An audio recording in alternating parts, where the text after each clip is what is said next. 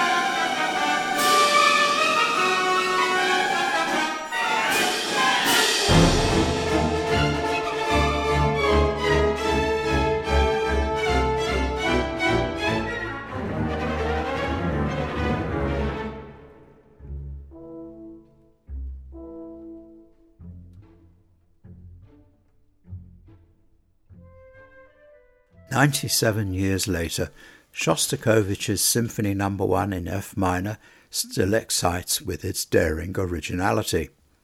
It features on the final volume in Bulgarian label Gaganews Shostakovich series by the Bulgarian National Radio Symphony Orchestra, conducted by Emil Tabakov. You've just heard a moment there from around midway during the first movement. Throughout his series, Emil Tabakov has kept an edge to his performances, imparting a Russian sound rather than equating Shostakovich to a post-Mahler tradition. On this disc, the first symphony is coupled with the 15th, which we'll come back to in a few minutes. Volume 10 of the Gaganews Shostakovich cycle is on GD 389. You also heard in our classic music podcast the Voynich manuscript by Yasen Vodenicherov on Gaganews GD 415 and Ryefield from In the Nature Realm by Karel Bendel, sung by the first female chamber choir conducted by Yaroslav Brik on Arta F10258.